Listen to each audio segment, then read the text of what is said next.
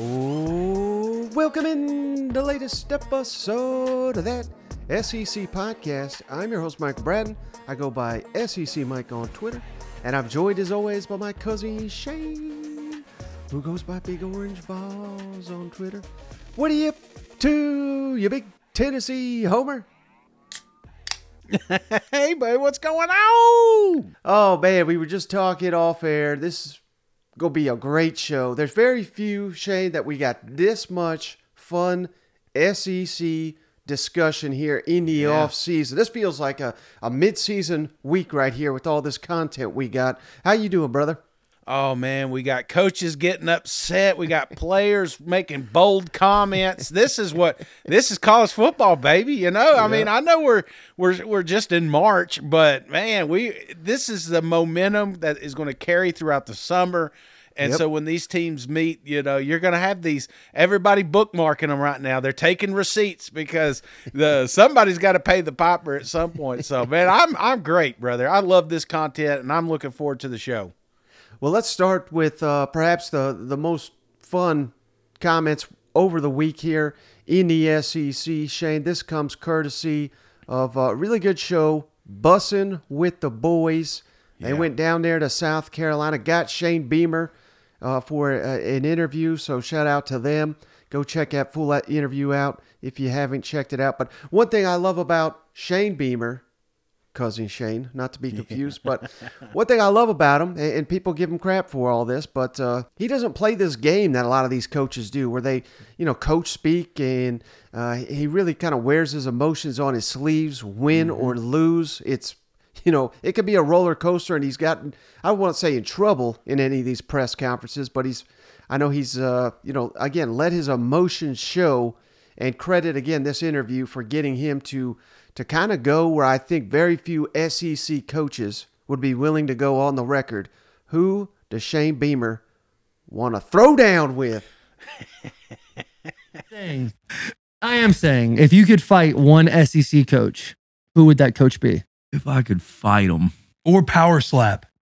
Power slap. Maybe power slap. Yeah. The power slap one SEC coach, who would it be? Two questions. This is developing. Yeah. Who would you want to fight, and who do you think you could beat in a fight? This is hard-hitting journalism. You're welcome. Journalism.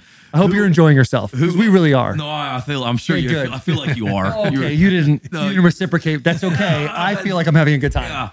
Yeah.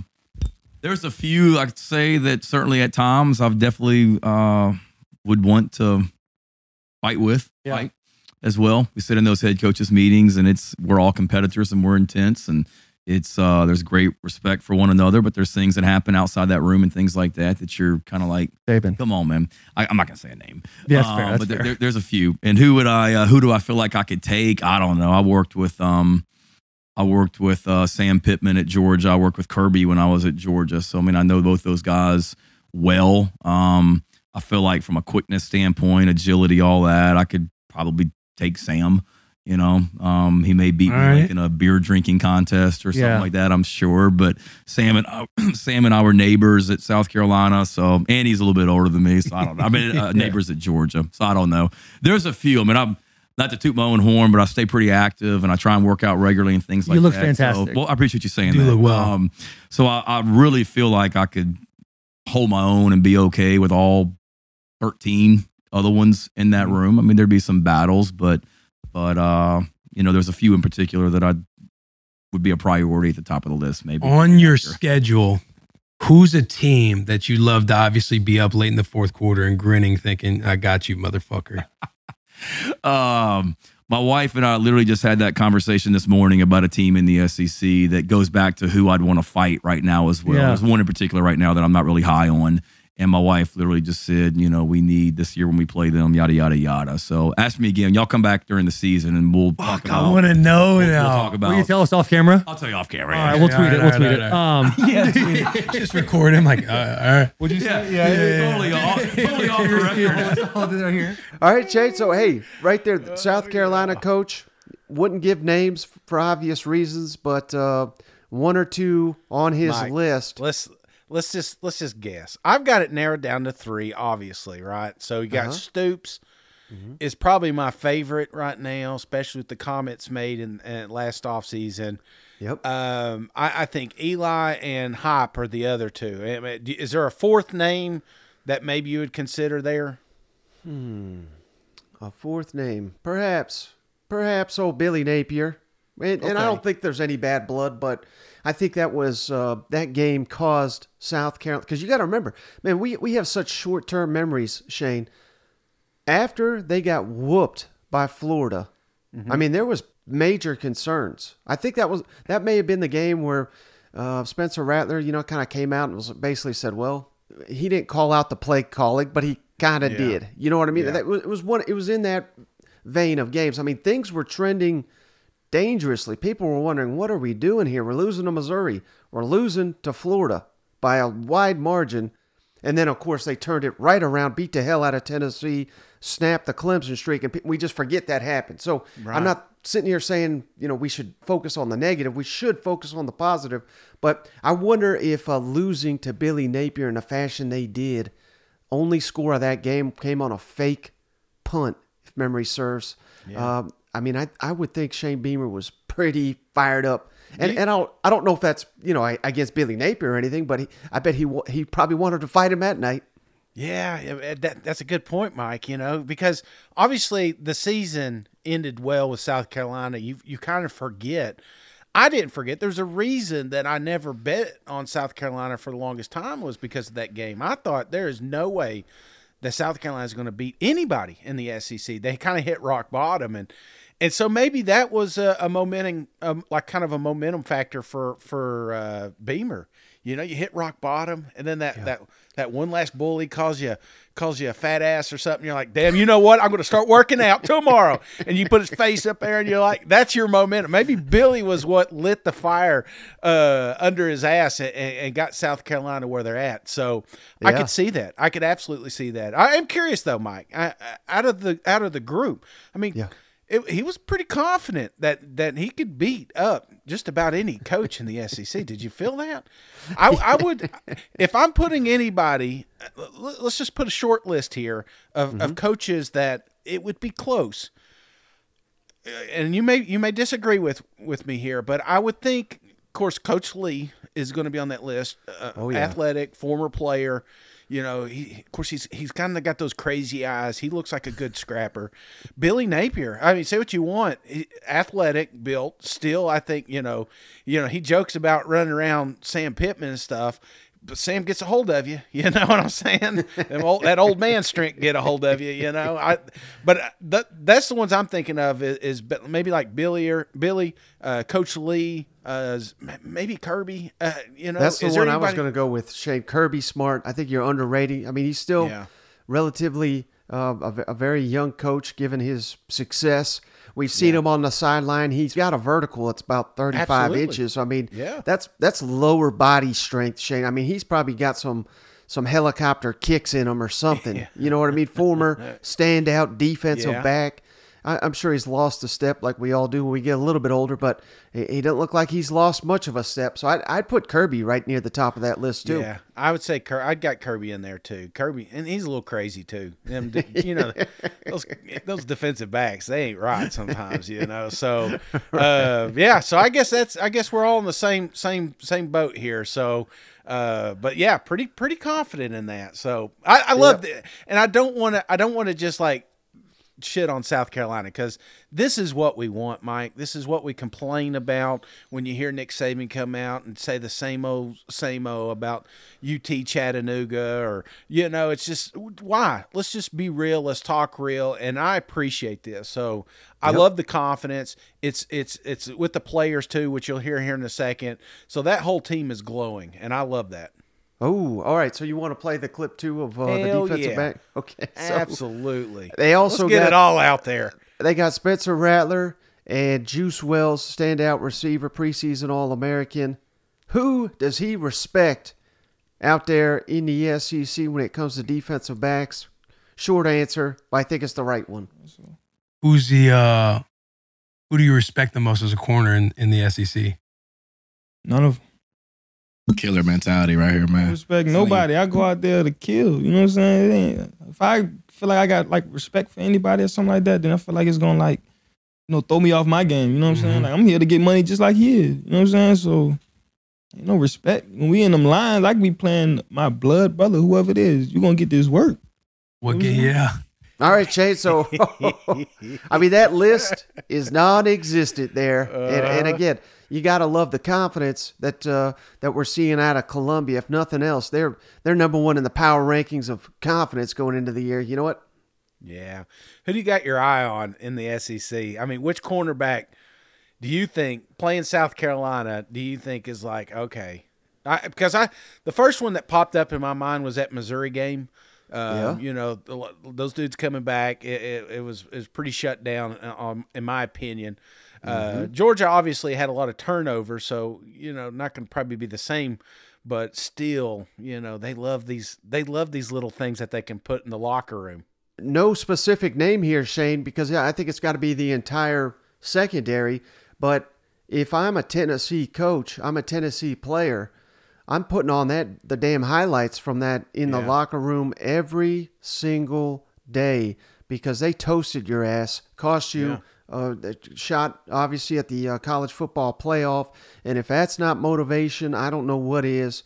I think Tennessee's entire secondary, not to say I like the matchup because of some words he said, I would still significantly favor Juice Wells going up against Tennessee's secondary. But how many times have we seen it, Shane, where you run your mouth and then all of a sudden you regret it down the line? So I'm not saying that will happen, but they got to be pretty motivated after hearing this. Or you don't, I mean, to be fair, this could go the other way. You may have a team that comes out super confident. We're talking about this tough schedule they got out of the gate. Right. What if they run that table, and then we're looking back saying, well, damn, maybe they were onto something. Maybe there was a reason for this confidence. So I love it. I want my players like this. I want my coach like this. But along the way, you're going to piss off 13 other fan bases, And maybe not the best comparison, Shane, but last season, remember, it was all Alabama, all off season. Yeah. And then what happened? Georgia come out here and beat the hell out of Oregon. What was it? 55-3. I mean, It could have been 105-3. Yeah.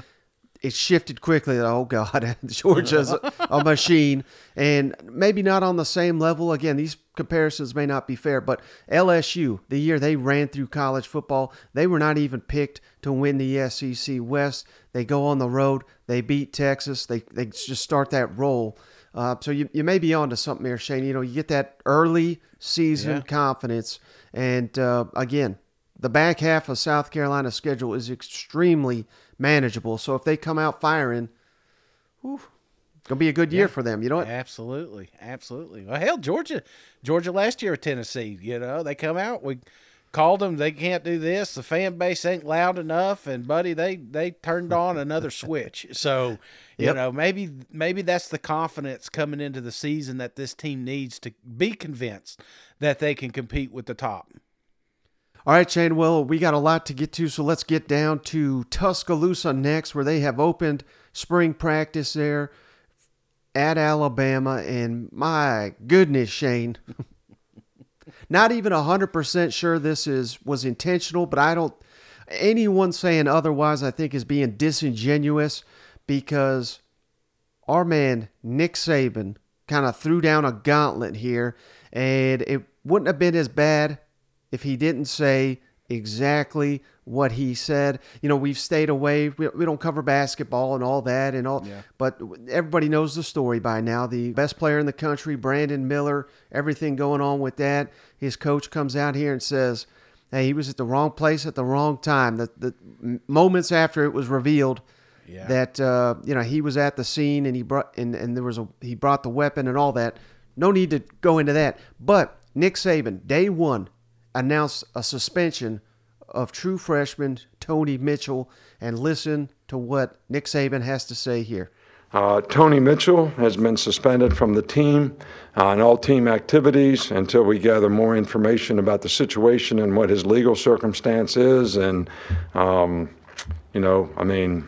guys, everybody's got an opportunity to make choices and decisions. There's no such thing in being at the wrong place at the wrong time. You got to be responsible for who you're with, who you're around, and what you do, who you associate yourself with, and the situations that you put yourself in. So it is what it is, but there is, cause and effect when you make, choices and decisions that put you in bad situations. So,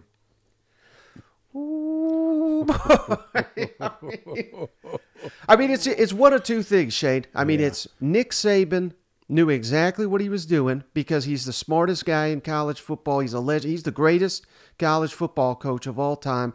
Every time he sits at that podium, Shane, he either has a message to get out there to his team, to college football, to the media, whatever it is.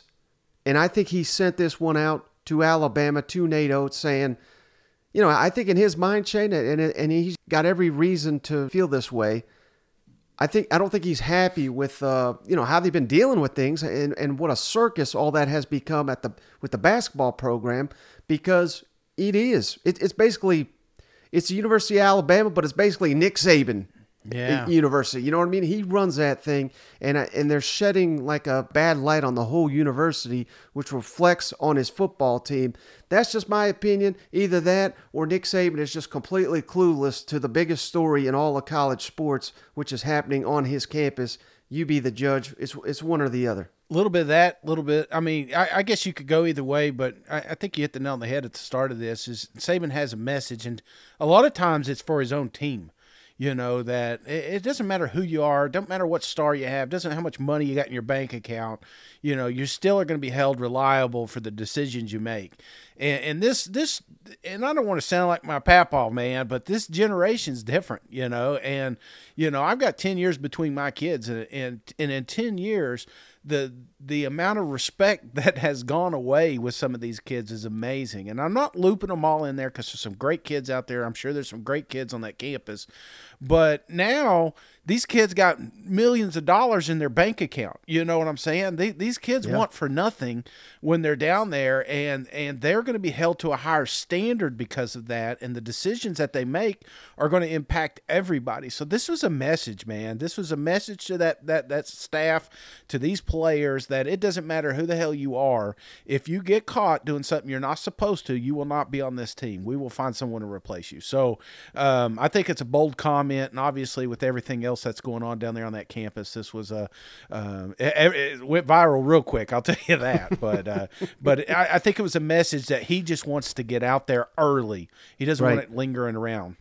And for those that don't know, Shane, 5-star Tony Mitchell, one of the top corners in the country. A&M wanted him. I mean, everybody in the country wanted him. He was committed to Tennessee long ago under Jeremy Pruitt. I mean, he's been one of the top prospects since he was about a freshman in high school. But innocent till proven guilty. I'm not convicting him of anything. But this is according to the police report, Shane. 141 miles per hour he was doing, evading police, and had half a pound of marijuana on his possession. Jeez. So I don't know if he's going to be... Just kidding. I wasn't down there. Don't start that rumor. I thought one of the funniest comments to come out, I want to give this guy a shout out. Paul T. Graham, you sent this to me. I thought it was freaking hilarious. Saban said, "There's no such thing as being in the wrong place at the wrong time." And he goes, "Yes, hell there is. Let's discuss our defensive backs trying to cover Jalen Hyatt last October." Well, that's not all Nick Saban had to say, Shane. Of course, the offensive line. When they hired Tommy Rees, that a lot of people scratching their head. But talking to people, it's kind of clear what they're trying to do now at Alabama. They want to get away a little bit from being so dependent on a star quarterback and star receivers, because they've just not had all those pieces, or at least have those pieces healthy. And without it, the way Alabama's constructed, you can't win a national championship. So they want to go back a little bit more to be run-heavy. Offensive line led the way. Nick Saban says we need to get bigger, more physical on that offensive line, and it sounds like they may be adding some more pieces if possible this offseason. And I also thought this was great, Shane, how he makes it clear every season to him, it's like a brand new, it's like taking over the job for the first year. And it really is that way with all these new coordinators, new quarterback, Will Anderson gone. So let's kick it over to Nick Saban, who touches on that as well. Stay here in the middle there. I know they haven't had an opportunity to do much yet, but just looking at the offensive line, you have a lot of big-bodied, big-statured guys. Do you anticipate that being a group that's powerful and moving people at the point of attack? I like the players that we have in the offensive line. I think we have some bigger, more physical players. I think they obviously don't have as much experience, but I like the attitude. I like their temperament. I like their toughness. And I think the number one thing is we got to create some depth, at that position. We probably lost more players than we gained, even though the players that we gained, we're excited about how they can contribute and what their future might be. So we probably need to add a little depth at that position. Hi, Coach. When you come into spring and you know that you are obviously losing some key leadership roles and also some key starters, and you mix that in with now 2 new coordinators, what's the biggest challenge for you as the head coach entering into the spring with all those changes? And what's possibly the benefit or the most fun for you knowing that you get to kind of set a whole new scheme here? Well, I've said this before, but I look at every season like I just took the job. So if I just took the job, what would we have? We'd have new coaches. We'd have new leadership. We'd have to create a new culture on this team. We'd have to create new leadership on our team from players as well as coaches. I would have to make sure that the coaches really understood the culture and the system that we wanted to play, whether it was offense, defense, or special teams. It's great to have continuity, especially in leadership positions, but this is not something that we don't have some experience at making sort of adaptations, being flexible, letting people add things that they know will be beneficial to us, contribute to how we can fix some of the problems that we've had in the past. New energy and new enthusiasm is always helpful. So that's what we're basically going to try to do with the new people that we have. And hopefully we'll have some players that step up and become leaders. But they're going to have to earn the right to do that. We haven't picked a leadership group yet. We have an advisory committee. And what the advisory committee is supposed to do is go back to their room, to their group, and advise them of my and our message that they all need to understand. Whoever does that the best has obviously got a chance to be a leader. But we haven't decided who that is yet. So they have to earn the right to do that. All right, Shane. So, yeah, I mean, interesting stuff, I think, from Nick Saban. But, certainly we'd be foolish to doubt the greatest of all time.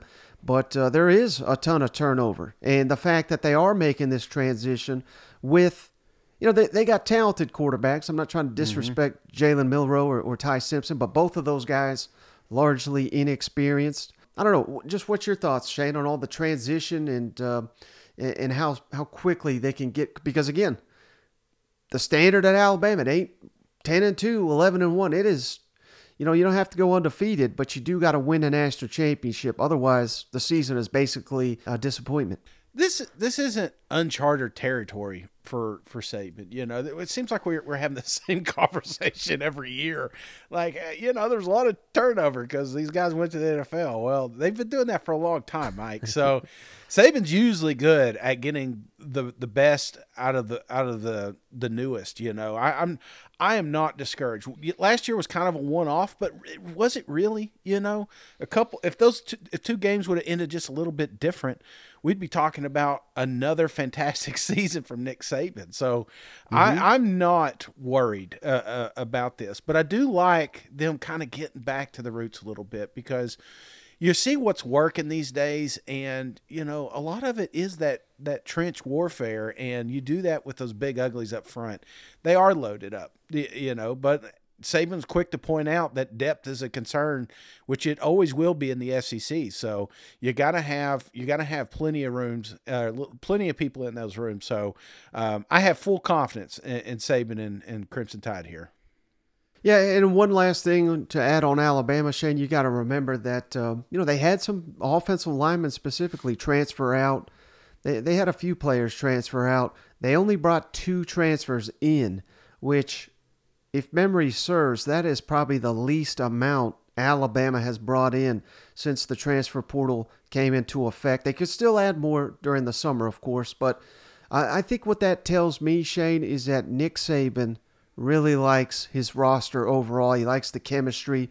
There's going to be some new faces making plays, but rarely does his chemistry seem like an issue down there at Alabama, and certainly talent is never an issue. So much like, again, I hate to just make these comparisons over and over and over, but it's kind of like Georgia last offseason. They didn't add, I don't think they added anybody via the portal. So because clearly Kirby was very, very satisfied with his roster, much like I suspect Nick Saban is happy with his roster that he's working with. Let me ask you, because he kind of brings it up with depth, and obviously, there's a lot of buzz about some of these freshmen that they brought in, but they're freshmen, and how many times have we got to the end of the season and we said injuries plagued the team, and then these, we had a young offensive line and, a new quarterback. I'm not saying this is the direction that's going to happen in Tuscaloosa, but I can see a scenario where we're making excuses at the end of the year because they got a lot of young people on that front.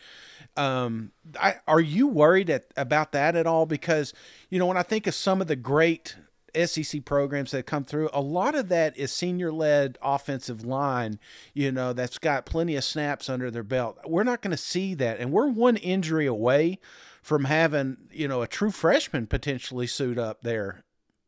Yeah, I mean, I guess when you put it like that, that is somewhat concerning, particularly when the emphasis does seem to be on running the ball and leading the way with that offensive line. So, yeah, I mean, you could just never tell. Those guys do get banged up quite a bit with all the physicality down there, especially in the SEC. Add Texas to that list, which I know they hated the Tech in the SEC yet, but they're building that thing up to where they can compete on this level. So, yeah, I mean, it's never easy in the SEC. So that is certainly something that could potentially derail the hopes of Alabama's season next year. You know what? Yeah, I think that's the key. They're going to be as good as that offensive line allows him. And one final question on that note is the portal. So I know there's another window, and is there potential in this portal for players to come in and start this season, or is that window shut?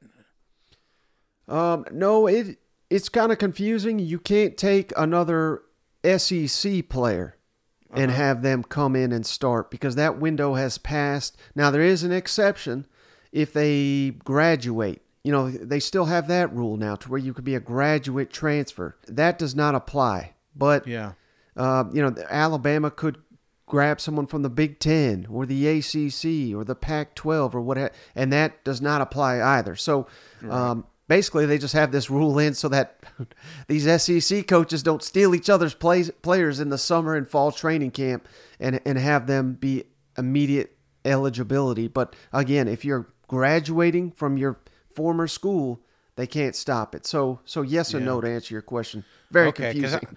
And I'm just interested, if that window is still open for those guys. Because he did point out that they lost more than they gained, and that's not what you want to hear coming into a season. So I'm wondering if maybe they bring a few more guys in just to round out that group.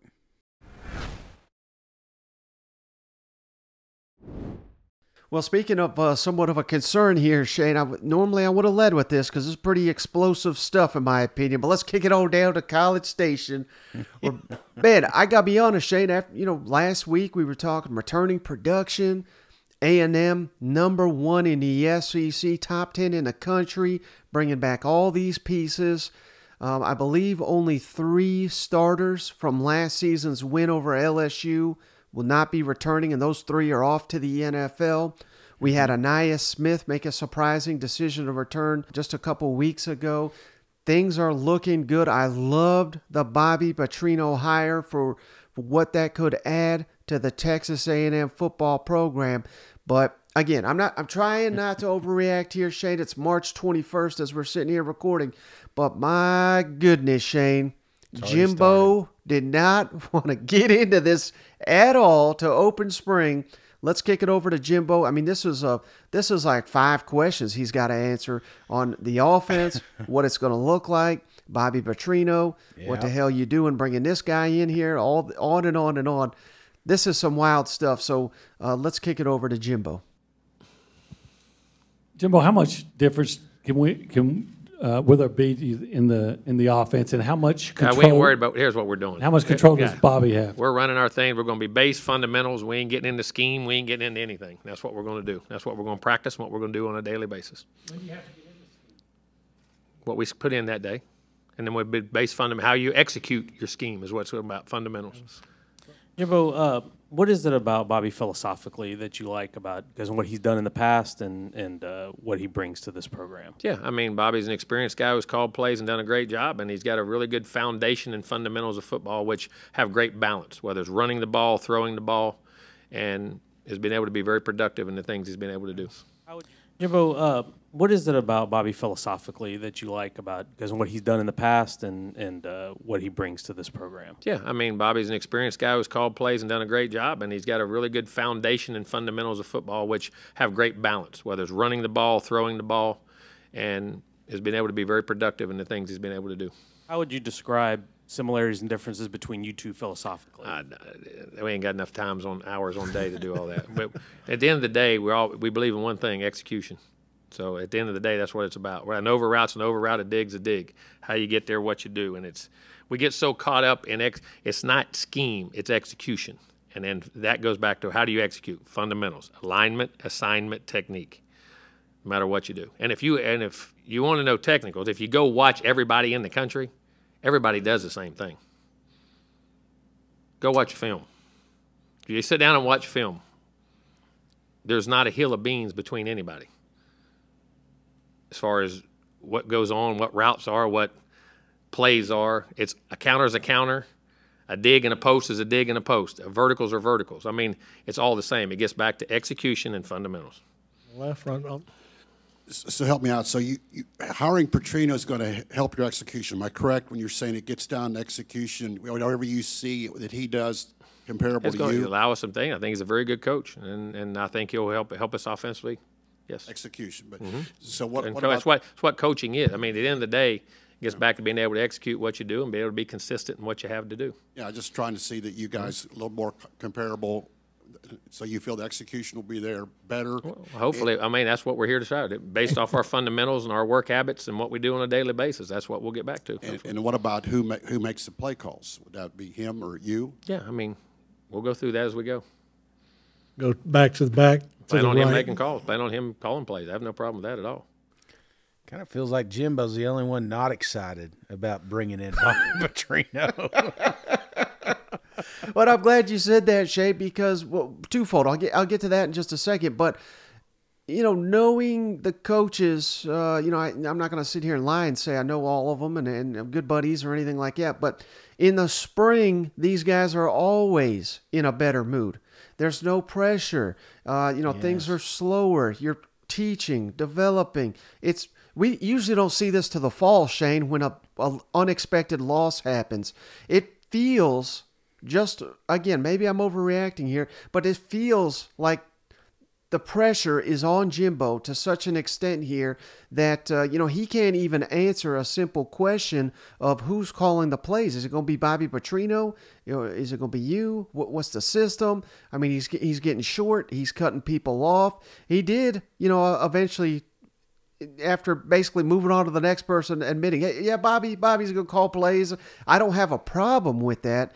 Who in the hell, Shane, hires a coordinator and then when asked if they're going to let them call plays says, I don't have a problem with that? I mean, that is not, to me, sounding like someone that is very open and willing to that person coming in and calling the shots. I don't know. I'm just baffled by this, and it feels like, that marriage is, again, it's very, very early, but it feels like it's already tenuous. Well, It is, and it's discouraging. It's discouraging. How can you be a fan of Texas A&M?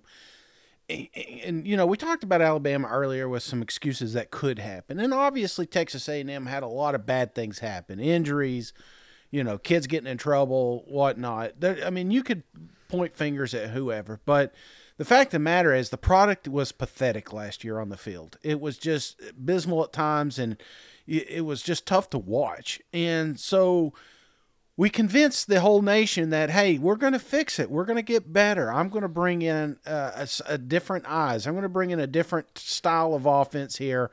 It's going to help jumpstart what we're trying to do down here in College Station. And then you come out here in the spring, before you even really took serious snaps, being discouraging that you're going to relinquish those reins. And so naturally, you're going to be a little bit skeptical coming into the season. And yes, he is on the hottest of hot seats, Mike. Honestly, I think if there was – he's got 6 games, in my opinion. You got the Miami game. You got the Arkansas game. You got the Bama game.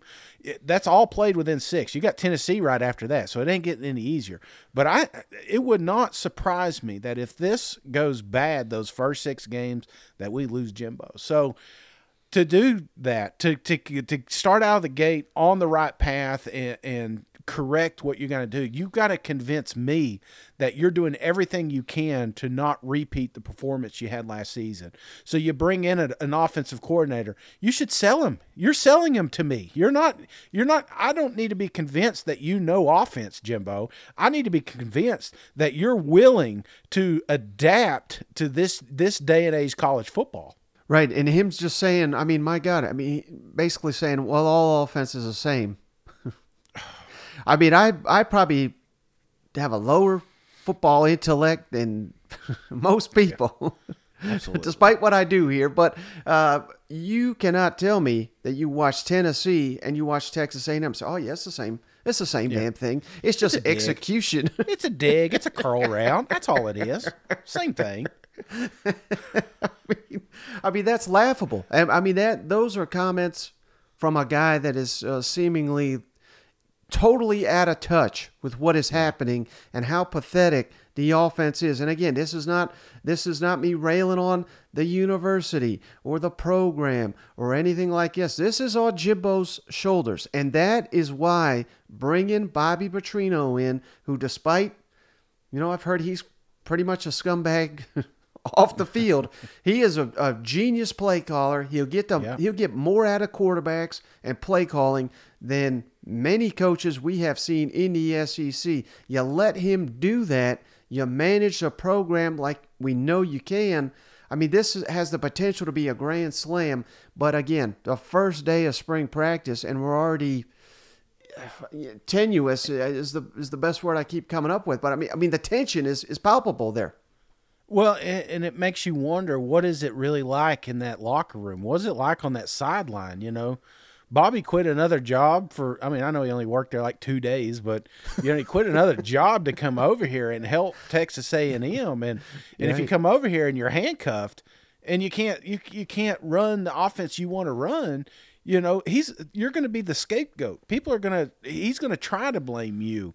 And so I'm very discouraged with how this was handled. Now, obviously, you filtered out several of the questions. I don't know. There may have been 30 other Bobby Petrino questions or roundabout ways of doing it. But, he is the big switch down there. And this is what you need to, as a head coach, as a general manager, you're also a salesman. You need to come out here and convince us that this is why I brought him in here, to help us get from point A to point B. It's not saying that Jimbo can't coach. Jimbo needs to coach, but he needs to be more of a general manager instead of focused on one side of the ball. Yeah, and I do like the fact, again, I'm trying not to pile on here, Shane, last thing from A&M, he was asked about Connor Wigman, the star quarterback who came in late in the season, showcased a ton of talent, and could take a big leap in year 2 in college football with Bobby Petrino working with him. How's his, is it his job just basically and no competition? That's not the way they're running it here in College Station. And I think given last season, some of the off the field issues, I think this is the perfect answer from Jimbo. Travis. Jimbo, last year you had Connor start the last 4 games of the season. Is it an open competition between him and Max? Every right now? position is an open competition. That's what spring's about. Nobody has anything. I don't care what position you are. You got to prove yourself each and every day. Each and every day you got to go out there, and then the guys who play with the most consistency will be the guys that play. I don't care if it's quarterback, running back, OL, DL, safety, punter, kicker, snapper. I mean, all the way across the board. It's about one thing: competition. What is your competition? Your ability to compete, and then your productivity. And then you brought in. I'm already out of beer. I'm talking about Jimbo Fisher. I have to go get another one. He's already getting me going, Mike. Well, I'll brighten the mood for you right here, Shay. Let's kick it all down to Knoxville, where Tennessee has open spring this week as well. Josh Heupel met with the media, and, big things on his mind, of course. Everyone's going to ask about Nico. Everybody wants to know about Joe Milton. But what I really like, let's open with this, Shane, the depth and the overall talent. And we're starting to filter in more. And you got to remember, Shane, all this success Tennessee's have, I mean, aside from portal players and a couple of freshmen, I mean, these are basically, Josh Heupel's been having a ton of success with guys that he didn't even hand select. His guys he inherited. Now we're getting more and more guys that they have actually recruited into the program to ideally fit the system. Let's kick it over to Josh Heupel on what the look of this roster in spring. Coach, where's Jimmy? Come on. Year 3, and I know every team is different. How is this one different? How much more depth do you have? How different does it feel rolling into the spring with this team? Yeah, I think for you guys, you walk out there, you can see the difference in depth really at every position. The new guys, the young guys that we've added, length, athleticism, size on the offensive and defensive lines. Much deeper than we've been. Skill spots, same thing. For us, this spring we're truly going to be able to get reps for an entire roster of guys. And, year 1, we were a shell of just numbers, but athletes on the grass that we are today. And so that allows you to, increase the number of reps that you're going to get during the spring. And it also creates a ton of competition and urgency from the meeting rooms to what you're doing on the practice field. And, the 7 weeks that we had before spring break have been great. Great competition. Guys made a bunch of strides, changing their bodies, starting to learn our schemes. But today is day 1, putting the helmets on and getting out there and doing some things for real. All right, Shane, and you got to remember, I mean, there was times the last couple of years where Tennessee couldn't even practice up to standard because you don't have enough linemen and you don't have enough of this, you don't have enough of that. And now with, someone like Brew McCoy's a little dinged up, so, he's limited. And normally that would be a huge cause for concern, but all that is going to do is allow some of these younger, promising receivers to get reps, and that's exactly what Josh Heupel's talking about here. And, a big reason why I think the defense will take a step forward and why this Tennessee program's got a lot of staying power is because we still have yet to see the best roster under Josh Heupel at Tennessee that I think we're going to see this fall. Dude, I mean, we were a game away to making college football playoffs in year 2. So year 3, this is when you're supposed to be judging a coach because now they've got a couple of recruiting classes under their belt. They're established. They're on a high trajectory, and that's exactly where Heupel's at. So I am very encouraged because what's hurt us in the last couple of years wasn't talent, wasn't play calling, it was depth. And we've ran out of gas toward the end of the seasons a lot of times. So I'm encouraged that my coach is coming out here and letting us know that, hey, man, we're a lot better off now than we were 3 years ago. Right. And a big part of that, Shane, I mean, he may be the future, may not play a huge part, at least this season, is the 5-star freshman Nico. And, you got to remember, Shane, I mean, they only have 2 scholarship quarterbacks right now, so they have got to get him up to speed quickly because, God forbid, something happens to Joe Milton. He will be the starting quarterback. So It's a unique situation, but when you have a player that some regard as the best prospect in the entire country, not just quarterback, but all the country coming into your program. The highest rated recruit I think I saw in 20 some odd years to come to Tennessee. What's his coachability? And, no pressure. No pressure. and obviously Joe Milton. The pressure is on him, Shane, because he's got to replace Hendon Hooker, who had one of the best seasons we've ever seen from an SEC quarterback. Can he carry that mantle? Because we've seen him as a starter before a couple years ago, and it did not look good. Certainly looked good at the tail end of last season, beating Clemson. How does that translate to this upcoming season? Let's kick it over to Josh Heupel. How willing do you think Nico is to take coaching, to take instruction, and how will you determine how fast to push him in spring? Well, he's going to be pushed extremely quickly. Just look at where we're at the quarterback position. So great urgency is going to be needed for him. He's extremely coachable. He's a guy that's, from the moment that he stepped foot on campus, that's bowl preparation to coming back here end of January when we started the winter semester. Has been phenomenal. He's got great urgency. He cares a great deal about learning his craft, learning our offense, but learning his craft at the quarterback position. Takes coaching extremely well. He resets, moves on to the next play at a really high level. He's come in, he's worked. Guys believe in him, and I'm just talking about how he carries himself. And slowly you've seen him start to grow into taking more ownership. He's still really young, but excited to have these 15 days with him. Are you with him in that role? Yeah, I believe Joe will be ready to play at an elite level. There's competition at every position. I've said that from the time that I've got here. I don't care how you were recruited, if you were a walk-on or not. You started a game or a year ago, it doesn't matter. It's about who you are today, and that's why you got to be very competitive in everything that you're doing, intentional in the way that you work.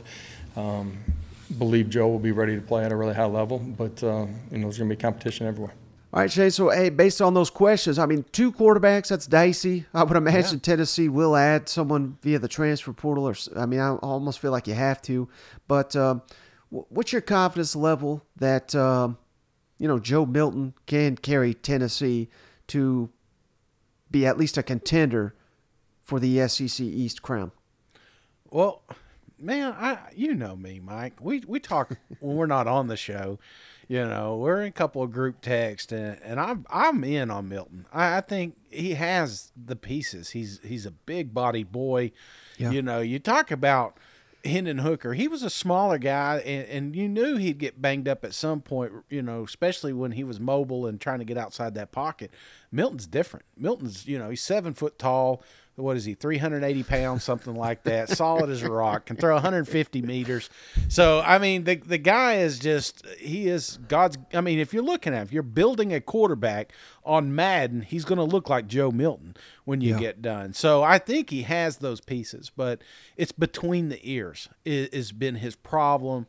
It's his accuracy, and you saw flashes of it in that Clemson game where this guy, I'm telling you, if he builds that confidence, can be an absolute force in the SEC. Running Heupel's offense, it could get freaking dangerous because there's somebody that could really take the top off of defense. So I'm all in. But, I got my head coach coming out here saying, I need Nico to pick it up quick. So some of the things he's saying makes me wonder, like, why is he, because I think we see Nico at some point during the season, maybe not as a starter, but obviously he's going to be on the field. But if we do have an injury or something like that, this is another guy that's got to be able to step in immediately. So I don't know. Maybe I'm reading between it's what you always try to do. You try to figure out what these coaches are really trying to say. Let me ask you this, though, because then you made me just think of something. Would you rather have Joe Milton be so far and away better than Nico that it's not even a discussion, or would you rather Nico maybe he comes out here in training camp, as we get closer to the season, they're like, my God, this guy's a real deal, and kind of not saying he wins the starting job because I don't think that's realistic, but maybe pushes Joe Milton to be even better. I don't know if that makes sense, but which would you rather have? Just Joe Milton be out of this world, or Nico kind of maybe be ahead of the schedule to where he pushes Joe Milton. What's your thoughts on that? That's a great question, Mike. And I think it's different for every quarterback competition that you see in the SEC. This one in particular, I think, has more to do with psychology than it does actual attributes. And when I'm worried about Joe Milton is I'm worried about him doubting himself. So if you're asking me which one I would prefer Milton to be out of this world much better than Nico. So he doesn't have to keep looking over his shoulder or, hey, I've got to be perfect on this pass or Nico's coming in to take this job. So I think that's what he needs is just the confidence of the coaching staff, confidence in the fan base that this is our guy. This is the one we're going to build a Heisman campaign around, Right. So, yes, that's the route I would go. But, that's different for other schools. Some other schools, they need that push to get better. I just don't think that Milton does. And last thing real quick on Tennessee, Shane, it was announced here on Tuesday that they are going to open the 2024 season in Charlotte against NC State. Oof. Another one of these neutral. I thought we were done with neutral sites, Shane. Yeah. They're opening the upcoming season against Virginia in Nashville. I mean, that's great for fans in the middle of the state, but I think they're opening 2025 on neutral too. I mean, my God, Tennessee's about the only one still embracing this damn thing. I thought we were done with it. And we should be, Mike, because you remember last time we went over there, we got our asses handed to us by West Virginia. So I don't know if I really am encouraging this because there's not a better venue for a volunteer fan than right there in Neyland. So why go somewhere else when we can have fun right in our backyard? It's not like you're going to get more fans. We're on TV, People aren't from Charlotte going to say, you know what, let's run up here and watch a Tennessee game. No, we're going to get most of our viewership from TV, which we would get whether we're in Knoxville or Charlotte. So I am not a fan of this at all. Yeah, those NFL stadiums, they're awful for tailgating and attendance and all that. You know what? Exactly. It's just fake. And when you're when you're in Knoxville and you're there by the river and you could just sell that atmosphere, that's what you're selling to your recruits. That's what you're selling to your fan bases. So you gain, in my opinion, you gain nothing but money because that's what it boils down to is they're going to make some nice coin going to these stadiums. Right. All right, last little news item here, Shane. Let's kick it all down to LSU, the defending SEC West champs. They opened spring, then they went on a 12-day break. Now they're back in spring.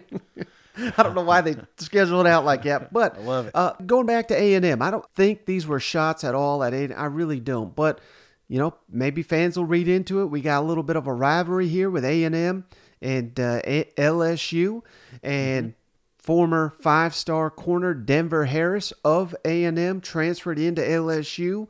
By all accounts, things are going well, and he could certainly be in line to start for LSU in that secondary. And this is the kid, Shane, that, there was the viral video where he's like driving around the parking lot going 1,000,000 miles per hour and just living life. You know what I mean? But unfortunately, he got suspended and left A&M, had some maturing to do.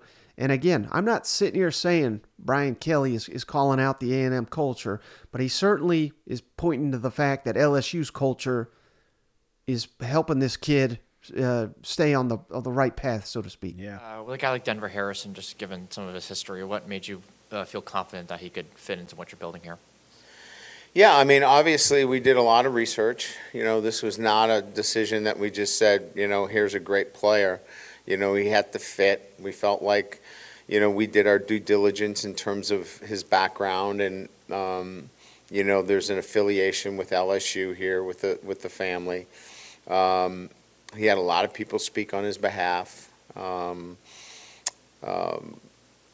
He had a number of interviews with Coach House and myself, and we felt with the culture in which we have put together here that he would make it here because the culture is really strong. And it's proven to be that he's done well early on, and he has no choice. He has to make it. So, here's a guy that has been given a second chance, and we feel like because of the circumstances, the culture is strong. He knows that this is really his last chance at an SEC opportunity, that it was worth the risk, and so far so good. All right, Shane. So I don't know. I'm trying not to read too much into this. I'm trying not to put anything on A&M that doesn't deserve to be there. But after hearing these comments, do you think Brian Kelly was at all talking down to Jimbo's program? No, I don't think there was anything. This was more of just a reminder that this is LSU, last stop university, the last chance you right here. You got one last shot, and you can squander it very, very easily. And I think I'm always optimistic with these kids. I'm always looking, I was young. I made mistakes, and thank God there wasn't internet and cell phones, and because I still may be locked up, but this is an opportunity for a do-over, you know what I'm saying? And don't squander it, kid, because you can be, this is a kid that's easily has the talent to play on Sundays one day, and you're gonna miss it if he could be such an attribute for LSU, and I'm hoping that's what he does here, because, and I'm sure that's the conversation, because he comes out and he says, hey man, this is it, Yep. I mean, if you're coming out and you're talking to media like this, I would imagine that the closed office meeting was a little bit more stern than that. Right. And then last thing on LSU, Shane, just want to give a positive update on Mason Smith, their outstanding defensive lineman. Got hurt in the opener against Florida State. They lost him for the entire season. But the buzz out of Baton Rouge, Shane, was this guy's the best player on the team. Like, he's that big of a wrecking force.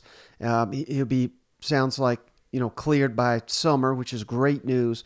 But I just think it's wild that Brian Kelly is basically saying, teams are going to have to play us entirely differently with this guy on the field. He's that much of a beast. So positive update here on LSU defensive lineman Mason Smith. You saw Mason Smith run around doing non-contact drills. How important, what's the timetable for his recovery, and how important will it be to get him back in the depth chart? Well, it'll be immense. I mean, we didn't have, Look, I mean, we had great edge presence last year, right? It was pretty obvious, like with Harold and BJ. But you could fan one side and chip or move the back to the other, because we didn't have a great inside pass rush presence. Now you put Mason to the inside. If you do that this year, I don't know how many sacks he'll have. You can't single block him. We couldn't. So when you start to fan to him, and when I say fan, when you start to move the center to him or use a back inside, now you're going to leave our edge players one-on-one, and we'll have a really good balanced pass rush. So he brings that presence, which we didn't have last year. We had 9 guys out today that factor into our 2 deep and significant playing time. 8 of the 9 will be back when we begin our summer program in the first week in June. The 9th is Armani Goodwin, who won't be back until camp starts. So they're all in great position. They're all doing well. They're all moving actively. So, we're in the middle of March. These guys are, on schedule to be full go, doing everything, by the time we come back, in the first week in June. All right, Chase. I mean, it's not often you get a head coach basically saying, well, I mean, this guy's a damn game wrecker up here. And you got to think of all the things they achieved last year. They did it, obviously, without Mason Smith. They got Harold Perkins, who's like the biggest bizarro freak in the SEC. Yeah. You team these two together, I mean, my God. They're going to be tough to beat if if they both live up to the hype. You know what? He's doing a little extra dancing that night, wasn't he? Oh, man, this is what you want to hear. You want to talk about buzz coming into this season, brother. It's the LSU Tigers. There's going to be a lot of buzz coming from Baton Rouge, and rightfully so. And tenacious defense. When I think of LSU, I think of a good running game and a hell of a defense. And it seems like they're putting together a hell of a defense here. Right. Well, brother, hey, that's all I got on this episode of the show. Tried to go around the SEC as much as possible, and we'll continue to do so. We find these nuggets to share. You got anything else before we hop off here? No, man, I'm telling you, this is crazy. This is March, man. You would think this is like September already. So great stuff coming out. Look forward to the next show, and be sure, if you've not subscribed yet, get on the YouTube. If you're curious how good looking we are, you can subscribe there and be notified every time we put a highlight out or a short, because Mike, what else is Mike's doing? A lot of these clips he'll put in as shorts, so you'll be notified and you can see these coaches talking if you want to skip all us talking. So but be sure to get on there, and if you haven't subscribed, if you screenshot and send it to us, we'll send you a koozie of your choice. And we got to get those ready, because I want to see a lot of beer flowing this fall, man. Yeah, and don't forget to reach out to us or contact that SEC podcast at gmail.com. Send those on over. Send out a couple just this week, Shane, so we got a couple hundred more to send out. I mean, I got boxes of these things, all 14 SEC teams represented. But, hey, buddy, that's going to do it for this episode of the show. I appreciate you as always, and I appreciate each and every one of you for hanging out. We'll catch you on the next one. All right, see you guys. Go Balls. Yeah.